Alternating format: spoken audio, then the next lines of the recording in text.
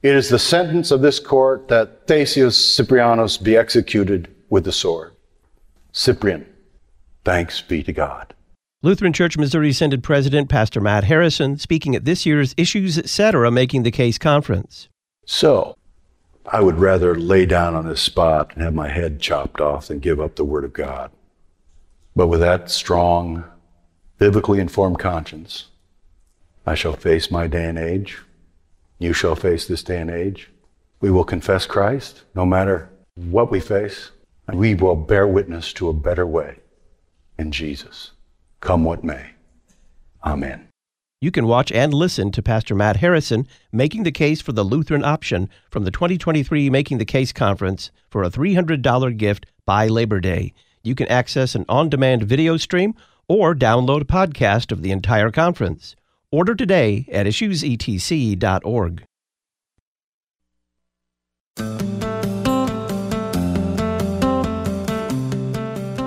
Disputed causes, the ones that were laid out, were supposed to be having to do with interpretation of the Bible. That was a major factor, but it was really only part of an overall picture in which there were really two different mindsets within the Missouri Synod. One which was mission-minded and ecumenical-minded and was looking outward toward the world, and the other one which was more insular and protectionist and really to protect the church from the intrusions of the world into it. That's former Concordia Seminary and Seminex president John Teachin attempting an explanation for what was, under his watch, really one of the greatest scandals that faced the Lutheran Church Missouri Synod. The majority of the faculty at Concordia Seminary in St. Louis at that time were fully committed to the higher critical method of biblical interpretation, one that essentially discounts the truths of Scripture and rejects Scripture as divine revelation. Welcome back to Issues Etc. I'm Todd Wilkin, joining for part 7 of our series on the Lutheran battle for the Bible to discuss the higher critical method of biblical interpretation. Dr. Timothy Maschke, Associate Pastor of St. Paul Lutheran Church in Grafton, Wisconsin, Professor Emeritus of Theology at Concordia University, Wisconsin, author of a chapter in the book Rediscovering the Issues Surrounding the 1974 Concordia Seminary Walkout. He was also a fourth-year seminary student at Concordia Seminary in that year. Dr. Maschke, welcome. Thank you very much, Todd. During my seminary training in the late 1980s, we were definitely left with the impression that the Seminex controversy was almost entirely about the historical critical method of biblical interpretation. Of course, it was more complicated than that, but why did this issue among the several that led to Seminex emerge as kind of the poster boy for the controversy? Yeah, I think this has been going on, the issue had been going on for 25 years at least before the walkout. And our Lutheran understanding is that Scripture is so foundational for our theology, it's so foundational for our faith in Jesus, and that when anything undercuts it, that's going to be a problem. And over time, we realized that the historical critical method did undercut the authority of Scripture, and so that became the issue. If you don't have a Bible to rely on, then you really have nothing other than just kind of a spurious faith that's just kind of in nothing specific, but you have other than just kind of a nice pious thought. So Scripture becomes our foundation, and at that point, the historical critical method questioned that very, very foundation. What is the historical critical method of biblical interpretation? How long do you have? As long as you need. Yeah. So historically, we started in the 18th century as we have kind of the Enlightenment and the idea that the human mind has really the ultimate authority. So the method was to look at the Bible not as a divine revelation, but rather as a human document created by men, morphed over centuries, modified depending on who the quote-unquote authors are or editors were, until finally we have an uncertain, as one of my college or seminary friends would sometimes say, we have a mosaic book, not by Moses, but just all these little pieces put together. The whole idea with the historical critical method was to kind of take all those pieces and find what's really reliable and what's not reliable. And so the human mind becomes the very agent for deciding what is and what isn't. So the Bible is a secular book. I would just use secular methods then to study it, specifically more the history. Can you give us some examples of, in your time at Concordia Seminary, under that faculty that eventually the majority of would walk out over this issue and others, what were you being taught under the banner of the historical critical method? Well, here's where the issue comes in. It wasn't the banner of historical criticism. At least in my first year class, they said, well, we're going to teach you a method, but they would call it more of the grammatical historical method. And so most of us, we were trained to understand that historical grammatical was a method that we'd used as Lutherans. And so we were taught, okay, here's the history. And so the emphasis was on the history. And so let's look back, what was the history of these biblical texts? And so we'd get back and look at various forms of the text. We'd look at ways in which then, for example, the traditions, they would say there were different traditions that developed over centuries, and they finally became, kind of brought together by editors until finally we have the scriptures themselves as we have the canonical scriptures. But again, the whole idea was that you have different forms, you have different traditions that really made up the Bible. And as a result, there wasn't revelation. There wasn't divine revelation. It wasn't the Holy Spirit guiding, but rather just human agents without any Spirit-led guidance. How did the historical critical method fly under the radar at Concordia Seminary for so long? You said at least 25 years. Yeah, well, most people would say it started with, of all people, Martin Charlemagne and Horace Hummel. Back in the 1950s, they came to seminary in St. Louis, and both brilliant scholars, and they introduced in the early 50s, here's some new ways of thinking. They'd gone to Eastern universities and came back with their PhDs, and everybody says, oh, wow, this is the cutting edge. And so that was kind of what started it. Charlemagne got himself into a little bit of trouble during that time and so kind of backed off a little bit. But the rest of the faculty began buying into this and said this is kind of the new way. New faculty members came in. They all were trained in the same historical critical approach. And so they gradually, slowly but surely brought it into the seminary itself. But, as you said, under the radar. There were concerns. Students had voiced concerns to their pastors in the past.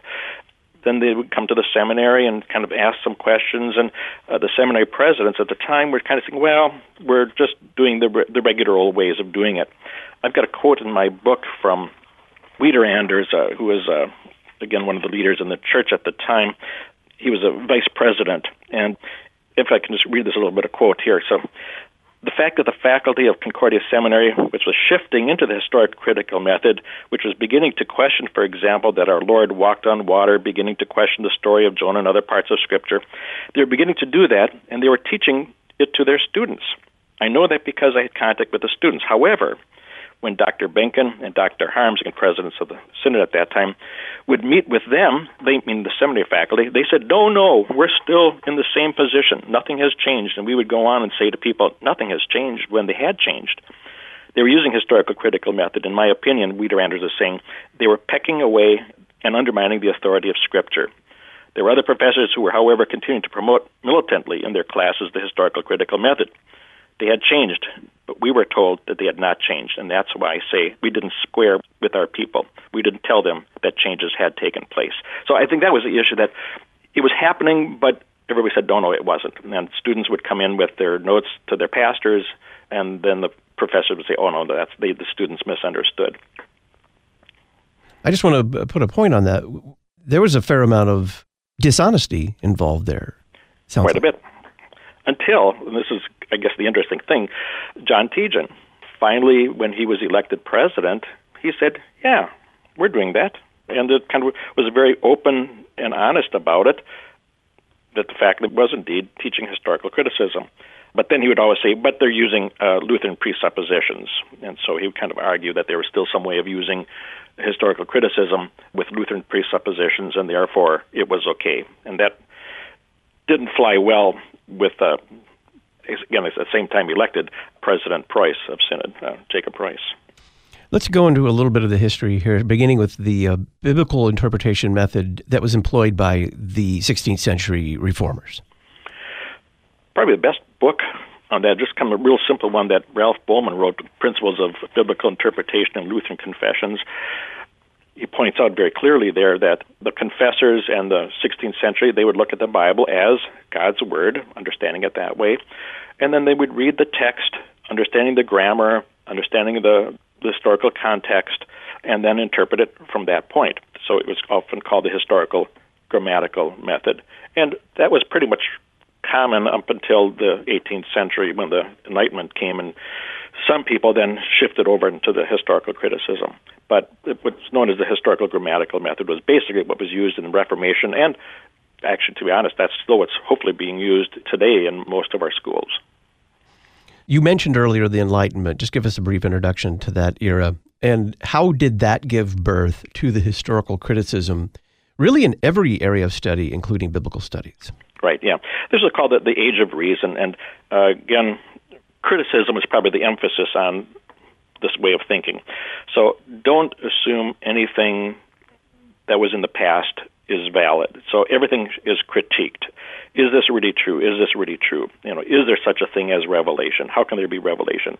Look at these different texts that we have. And so, again, looking at the long-held beliefs as kind of questioned, that's really one of the hallmarks for everything. So science, people are questioning, literature, people are questioning. And then when it came to biblical studies, what does the Bible say? Was it really by Moses? How can that be by Moses? We see duplicates here of the stories in the Old Testament. Or how could Jesus have walked on water? Nobody can do that. So these must be just mythical stories that people kind of said, oh, let's make Jesus something supernatural. So it really questions the whole authority of Scripture itself. What were the presuppositions of the historical critical method? First and foundational would be that the Bible is just a basic human document. A rejection of inspiration, rejection of revelation, and then we just approach the Bible. The ultimate authority is the human mind. So again, that Enlightenment idea, the human reason becomes the ultimate authority. You don't need to worry about past doctrines. You don't have to look at past practices, past interpretations. You have to come up with something that's your own experience. That was one of the things, I guess, just backing up a little bit to my own experience, is that one of the things they tried to say to us as students was that you become the authority and you become the interpreter of Scripture. Rather than looking back and saying, well, how has Scripture been interpreted? You kind of go back and it flies in the face of the past. That's even better yet, because you're doing something really creative. You're doing something new. And again, it becomes a destructive process in our Christian faith. One example of that would be, I had one professor, I won't mention the name, but he said, if there is a resurrection, wow. It's like, what? I remember after that class, staying after class and saying, what do you mean? He said, well, I wouldn't say that to Grandma Schmidt, but he said, I don't really know if there is such a thing as a resurrection of the body. And I thought, oh my goodness, this is sad. And then later on, one of my classmates was going out on his intern year, and he said, Tim, I don't know if I believe in the resurrection. I don't know what would happen if I had to preach on Easter Sunday. And I thought, oh my goodness. And so we chatted a little bit more. Fortunately, he dropped out of the seminary on his vicarage year because, again, he didn't believe in the resurrection. But that's how it's so damaging to a person and to a Christian faith then. What about presuppositions regarding the miraculous? If you can create a miracle, I will believe it. If you can't create a miracle, I don't believe it. Again, it's just this pure skepticism.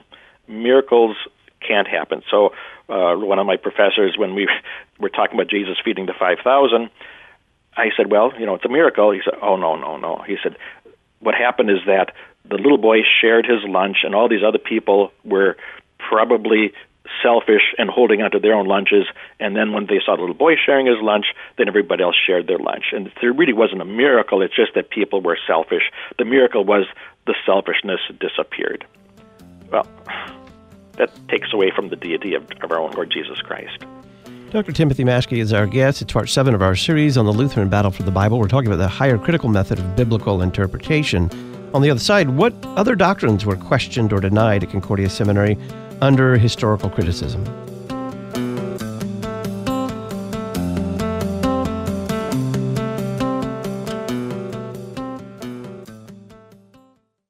Was the reformer Martin Luther innovating or in error when he added the word alone to Romans 3:28, for we hold that one is justified by faith alone, apart from works of the law? Find out in Pastor Will Whedon's column in the latest Issues Etc. journal. In the Wittenberg Trail feature, Dr. Donna Harrison details her journey to confessional Lutheranism from Catholicism, Scientism, mysticism, and evangelicalism. The free online Issues Etc. journal. Just click the red journal subscription button at issuesetc.org. Register today. The 2023 Lutherans for Life National Conference is October 11th through the 13th at the Holiday Inn Cincinnati Airport in Erlanger, Kentucky. The conference includes visits to the Ark Encounter and Creation Museum. Online registration is open now with early bird pricing at lutheransforlife.org/conference. Lutherans for Life, equipping Lutherans and their neighbors to be gospel-motivated voices for life. lutheransforlife.org. This is LCMS missionary Pastor John Bombaro.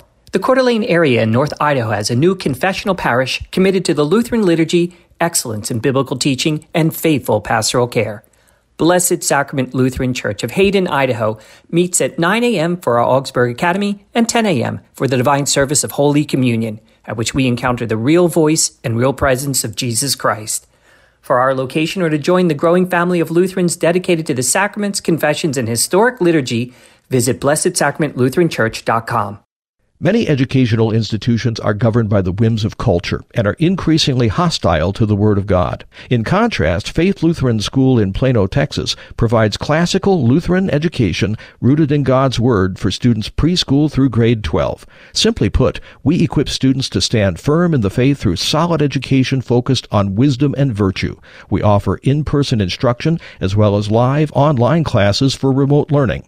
To learn more, visit flsplano.org, flsplano.org. Educating a new generation of Lutherans. You're listening to Issues Etc. I think every man, every Christian should consider, at least, the possibility of God calling him into the holy ministry. Issues Etc. regular guest Dr. Carl Fikencher of Concordia Theological Seminary, Fort Wayne, Indiana. Because that's the way that God has designed for faith in Christ Jesus to be spread, for the gift of eternal life that Christ Jesus earned by his death and resurrection to be shared with people by the washing of baptism for infants and for adults, for the instruction, the proclamation of the word that happens on a nonstop basis in God's kingdom. God uses people, he uses men to be those proclaimers, to be those men who share the sacraments. If you've ever considered becoming a pastor, contact Concordia Theological Seminary in Fort Wayne, Indiana. Their phone number, 1-800-481-2155, 1-800-481-2155, or visit ctsfw.edu.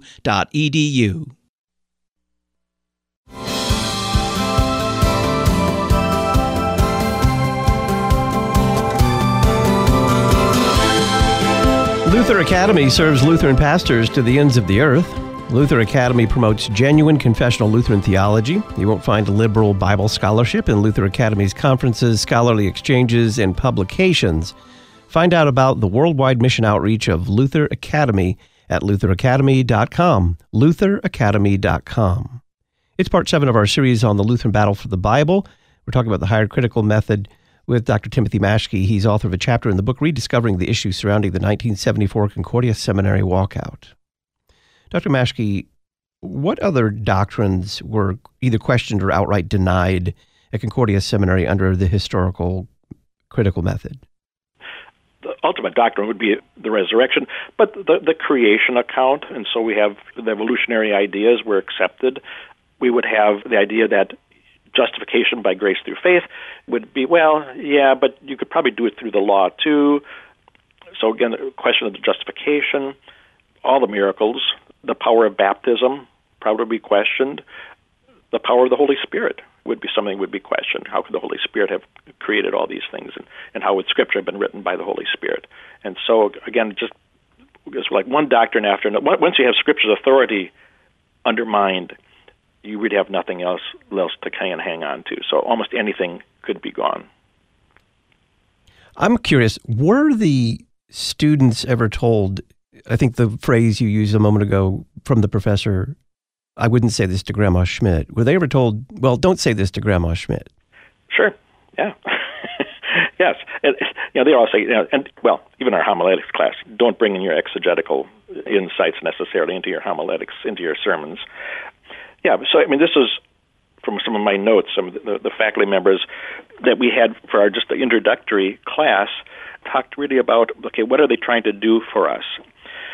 So it was like, okay, we're trying to teach you this new method, but like they used the word, we're trying to con you. And I thought, well, that was pretty bold that they were admitting that they're trying to con us into accepting this historical critical way, even though they were calling it the grammatical historical critical method. It's kind of what they called it. So let me just cue one sentence from one of the notes that I had. Quite honestly, this rather extended introduction, again, the packet that they gave to us, is an attempt to con you into cooperating enthusiastically in the activities of this unit. And what that unit was then starting to use what's called tradition, criticism, redaction, criticism, some of the various tools of historical criticism. And so they were just telling us, we're moving you along. I remember talking to some of my classmates even saying, doesn't this bother you? Oh, yeah, Maschke. They said, yeah, it bothers us, but just go along with it and just buy into it. It's like, I can't. And I guess I struggled with it for those 4 years at the seminary. A little more history. At the beginning of the Lutheran Church Missouri Synod, how did they approach the Bible? Pretty much in a Reformation style, the historical, grammatical. So they would study the history, they study the grammar, which is why, again, all of our seminary training has emphasis on biblical languages, the Greek and the Hebrew, because there's where you get the basic tools for studying the Bible. And you go into that text then, and you then read what the text says. What's the historical context? Again, understanding the history. There's nothing wrong with historical study, but understanding it's not the criticism. It's not that history becomes the authority over the Scripture. So it's the Scripture itself that's authority, and the grammar gives us the actual words. And so the very words of Scripture. Scripture interprets Scripture, but also then you have to look at the words of Scripture, and that becomes the authority. So the historical, grammatical from the Reformation is what our Lutheran Church Missouri Synod in its early years followed. You mentioned Martin Scharlemann and Horace Hummel, both of whom would later recant their positions, of course. But how did and when did the historical critical method begin to make inroads there at Concordia Seminary? As I think it probably is the 1950s when Scharlemann and Hummel had a presentation to the faculty. They had a paper that they wrote for the faculty, Notes on the Valid Use of the Historical Critical Method. And so they kind of said, well, here's what's kind of new in the academic world, and we're just kind of sharing with you faculty members and kind of encouraging you to think about it, which obviously the faculty did, and then later on other faculty members then in their graduate studies, as they got their degrees from Harvard and Yale, came back with that same methodology, and so they kept, as new faculty members came in, they brought that historical critical method into all of the different specifically exegetical classes. Where else did the historical critical method find a home in the Lutheran Church of Missouri Synod? I guess one of the places where there was some significant investigation was the Valparaiso University, although that wasn't directly a Missouri Synod school. I know there was some concerns with some faculty members, some religion instructors in Bronxville at the time. I know that there were some issues. Concordia Milwaukee had, I think, one faculty member that there were some concerns. Seward had, I think, some concerns. Chicago, or River Forest at the time, there were some faculty members. So everybody, they were kind of playing around with it. And so they would start speaking about it, and then students wouldn't have the critical ability to reject maybe some of these other ideas. And so they were taught, although not promoted probably as much as at the seminary, but at least students already heard about this before they got to the seminary. So you mentioned John Teachin, and he was perhaps the first one to honestly admit that this was a historical critical method. What changed after Teachin was elected president at Concordia Seminary? Oh, everything. Well, I would say a combination of John Teachin and Jacob Preuss as president of Synod, because once there was this honesty now of saying we're teaching the historical critical method, then President Preuss at the time said, well, then if that's the case, we can't have that done. And so there then became this process of investigating the faculty member to see if indeed what they had heard about historical criticism, if that was really indeed being done. And so there was a whole committee then that set up to study the seminary and to kind of get behind the scenes and find out if that's really the case. And the documentation is pretty clear that they were indeed teaching historical criticism. Tell us more about that. It was J.A.O. Preuss's fact-finding committee. How did they go about their investigation, and did they encounter the same kind of obfuscation or dishonesty that was occurring in the classroom? Not dishonesty. I guess the faculty were pretty honest. I mean, if you read, it's a marvelous text. I mean, it's probably too wordy for everybody, most people. But yeah, the report that was given to Preuss, again, just documentation over and over again, affirming that the idea that historical criticism is a valid approach. And again, they say, well, it's neutral. We're using our Lutheran presuppositions. But then they would question some of the Old Testament, New Testament stories as not being historical. Moses probably wasn't the author of the Pentateuch, or the 5 books of Moses. Isaiah probably didn't write the whole book. Paul's letters were often questioned. And so, again, these came out in the conversations, and again, the students had been saying this, but now this was kind of specific documentation now that President Preuss had from the faculty members themselves. During those years after teaching was elected president at Concordia Seminary, what was student life like from the classroom? Were you talking about these things with fellow students? Oh, yeah, I think so. Like I said, I talked with some of my classmates and said, kind of wrestling with, how can I buy into this? And a lot of them would. I mean, these professors were winsome. They were brilliant men, and they would say, well, here, this is the new way of thinking. This is the new way of doing it. And again, students are fairly gullible. So we figured if the seminary professor says that's the way we should do it, then that's the way we should do it. Now, there were always the voices of concern. Ralph Bowman, I mentioned him before.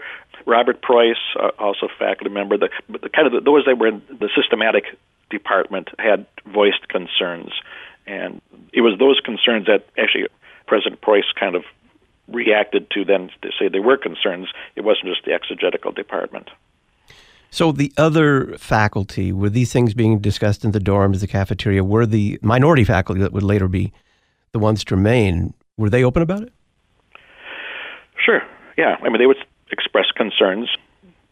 Robert Preuss would sometimes have students over to his house, even during some of the Seminex walkout, and would kind of encourage students just to be strong in their commitment to the Lutheran position, historical grammatical approach, Lutheran confessions, and I know Ralph Bowman would talk about it in class. Again, concerns. Again, the guys were all very much churchmen, though. So Robert Preuss wouldn't necessarily do it in class. Ralph Bowman wouldn't do it necessarily in class because, again, they tried to be collegial with their exegetical colleagues. And so they were usually kind but also concerned. And so they voiced it more in private or in more carefully nuanced ways so that faculty wouldn't be upset that, okay, Ralph Bowman or Robert Preuss is bad-mouthing us. We will talk about how the historical critical method endangered the very gospel itself at Concordia Seminary during the battle for the Bible. Dr. Timothy Maschke is our guest. I'm Todd Wilkin. This is Issues, Etc.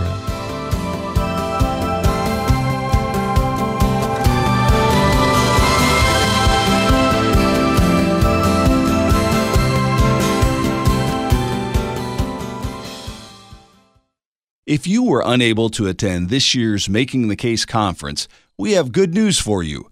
We've produced a recording of each of the speakers' presentations, all of the worship services, and the hymn sing. You can watch an on-demand video stream or download a podcast for a contribution of $300 to Issues, Etc. by Labor Day. Learn more at issuesetc.org or make your $300 check payable to Issues, Etc. and send it to Box 83, Collinsville, Illinois 62234. Psalm 144:1. Blessed be the Lord my rock, who trains my hands for war and my fingers for battle. Those serving in the armed forces want LCMS chaplains. We need courageous pastors to bring the gospel and sacraments to those protecting our nation, along with wise counsel and the peace found only in Christ Jesus. If you are between the age of 26 and 43 and have a heart for ministry in the armed forces, call 314-996-1337 or email lcmschaps@lcms.org. Expert guests, expansive topics, extolling Christ. You're listening to Issues, Etc.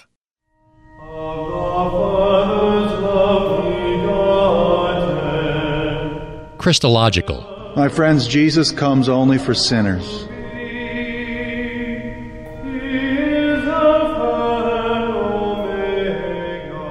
Historical. I believe in God the Father Almighty, maker of heaven and earth, and in Jesus Christ, his only Son, our Lord, who was conceived by... Sacramental. Take and eat. This is the true body of our Lord and Savior Jesus Christ, given unto death for your sins. To find a Christological, historical, and sacramental church near you, go to issuesetc.org and click Find a Church.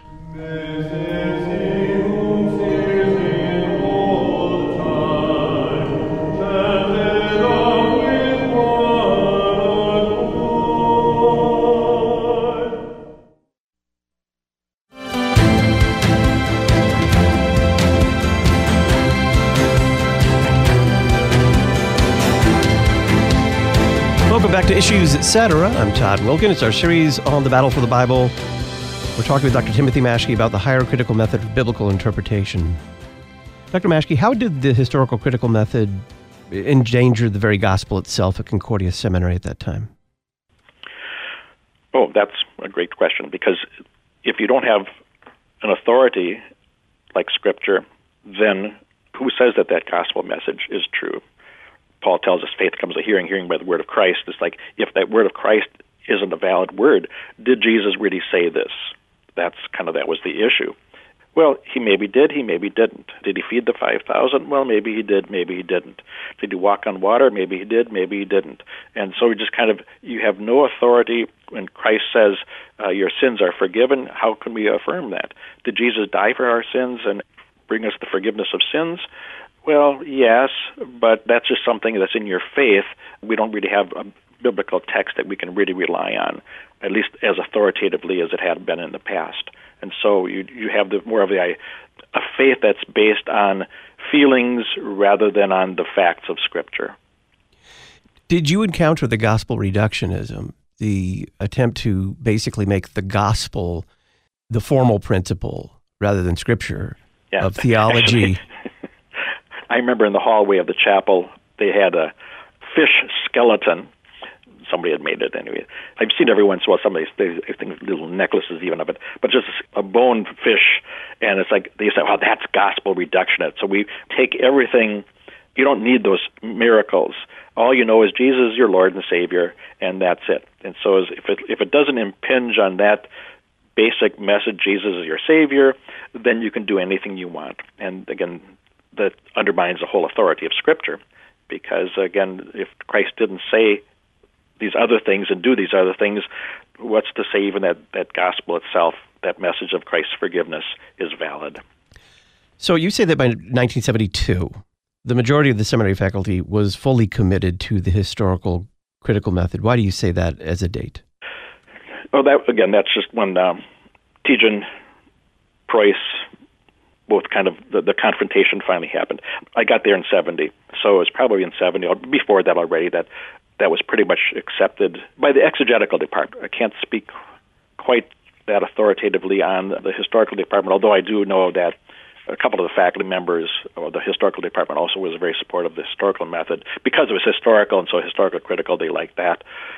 I think one or two systematic faculty members also did it, but in 72 is when it kind of opened up. That was kind of the big issue. But before that, it was already there, and the majority of the faculty members were supportive of it. How did the Lutheran Church Missouri Synod respond at the 1973 New Orleans Synodical Convention? Well, they said we no longer should be using historical criticism. They had faculty members come there and try to defend it. And ultimately, I guess it was, and again, I wasn't at that convention, but at least at that point, they kind of said, no, that position is in violation of Scripture, and so we can no longer use that method at the seminary. And the seminary faculty said, no, you can't tell us not to do this. And so they walked out, and that's kind of what they walked out of that convention. But then later on, the next spring, that's when they walked out of the seminary itself. So go through what happened after that convention spoke on the subject. There was much happened. A lot of meetings, a lot of argumentation back and forth. Finally, I think there was a suspension, at least a threat suspension of Dr. Tejan. I know faculty members were talking about the concern. Martin Sharnham, I remember giving a presentation to us students about the problem of historical criticism.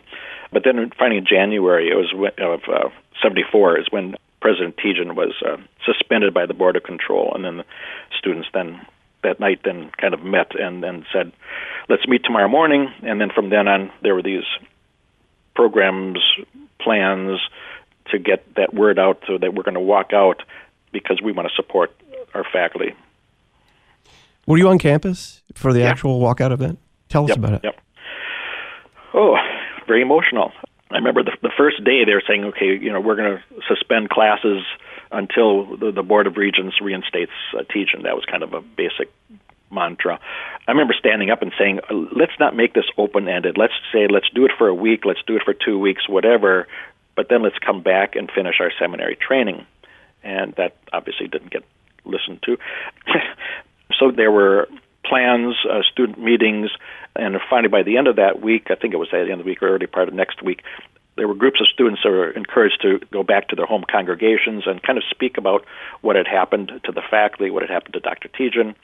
Then we're supposed to, again, come back a little bit later and kind of meet and see what we can do. Now, a lot of this stuff seemed like the actual walkout day. It's saying, oh, this is a kind of a spontaneous action. It really wasn't quite as spontaneous. These are plans that were in the works. And so, for example, the crosses that were on the quad, the door exiled, these are things that were prepared beforehand. And so we had students that were even responsible for symbolic actions. Faculty members and students were working together on these events. I had even been involved because later on, again, the seminary majority became Seminex, but I was already involved in a group. There were maybe 4 or 5 of us that they knew we wanted to do graduate work, and so they called us in and would be interested in attending a parallel seminary. And what they described then was what happened at the Seminex. So this was not something that was just happened. This is planned. This is orchestrated from way back. What would you say is the state of biblical studies in the Lutheran Church Missouri Synod today after that momentous event? I think strong. Both seminaries, I think, a good exegetical faculty. They're aware of historical criticism, but again, the methodology, and actually even among some of the more liberal schools, some of the faculty have even gone beyond historical criticism and just said, let's go back to look at the text that we have. Both seminaries, the Greek, the Hebrew class, the foundational for studying scriptures, so the historical grammatical method is still being used there at both seminaries. And again, the presuppositions are this is God's word. The presupposition is it's an authoritative word for us. It still speaks to the contemporary society, and it's God's word. And so we humble ourselves. If we can't always make sense of it, we humble ourselves and let Scripture become the authority over our understanding. So if you can't understand a miracle, accept it as a miracle, as a revelation from God. The Holy Spirit caused these to be written, and so we accept them as such. So I think that's both seminaries have that strong biblical basis for their exegetical studies right now. And so people listening to their pastors, that's the kind of authoritative word they're also hearing from them. So I think we're back to what should have been all along, but they're back to what's present good study of the biblical text. For you personally, did the false teaching of higher criticism impact your Christian faith? And if so, how were you able to withstand these false teachings and maintain an orthodox biblical Lutheran faith and approach to the Bible? Good question. Actually, I knew that the seminary, that there was historical criticism, or at least concerns about historical criticism when I went to the seminary.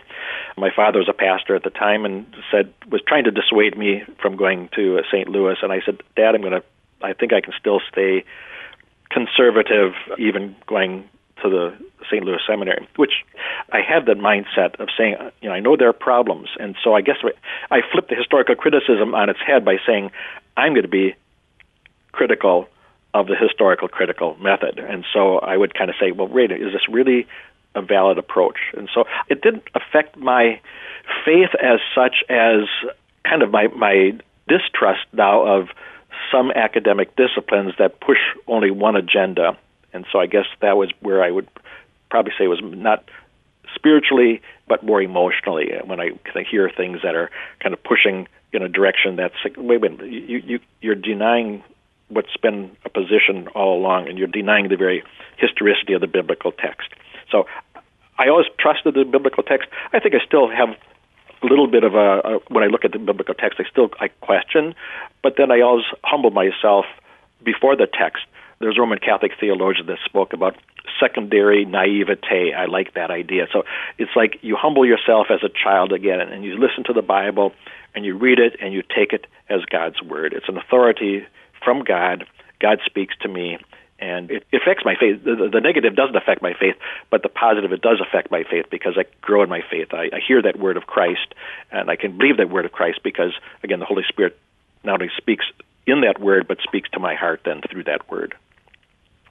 Dr. Timothy Maschke was a fourth-year seminary student during the 1974 walkout at Concordia Seminary. He's associate pastor of St. Paul Lutheran Church in Grafton, Wisconsin, professor emeritus of theology at Concordia University, Wisconsin, and author of a chapter in the book Rediscovering the Issues Surrounding the 1974 Concordia Seminary Walkout. You can purchase this book on the Talk on Demand archives page at issuesetc.org or by calling Concordia Publishing House 1-800-325-3040.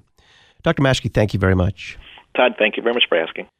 Issues, Etc. is brought to you in part this week by Faith Lutheran School in Plano, Texas. Faith Lutheran provides a classical Lutheran education for pre-K through 12th grade. Learn more about Faith Lutheran School, Plano, Texas at flsplano.org, flsplano.org.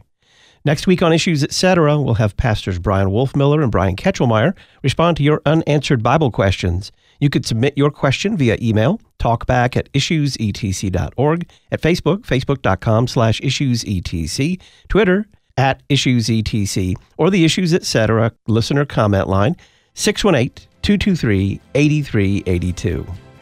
I'm Todd Wilkin. Go to church on Sunday. Thanks for listening to Issues Etc.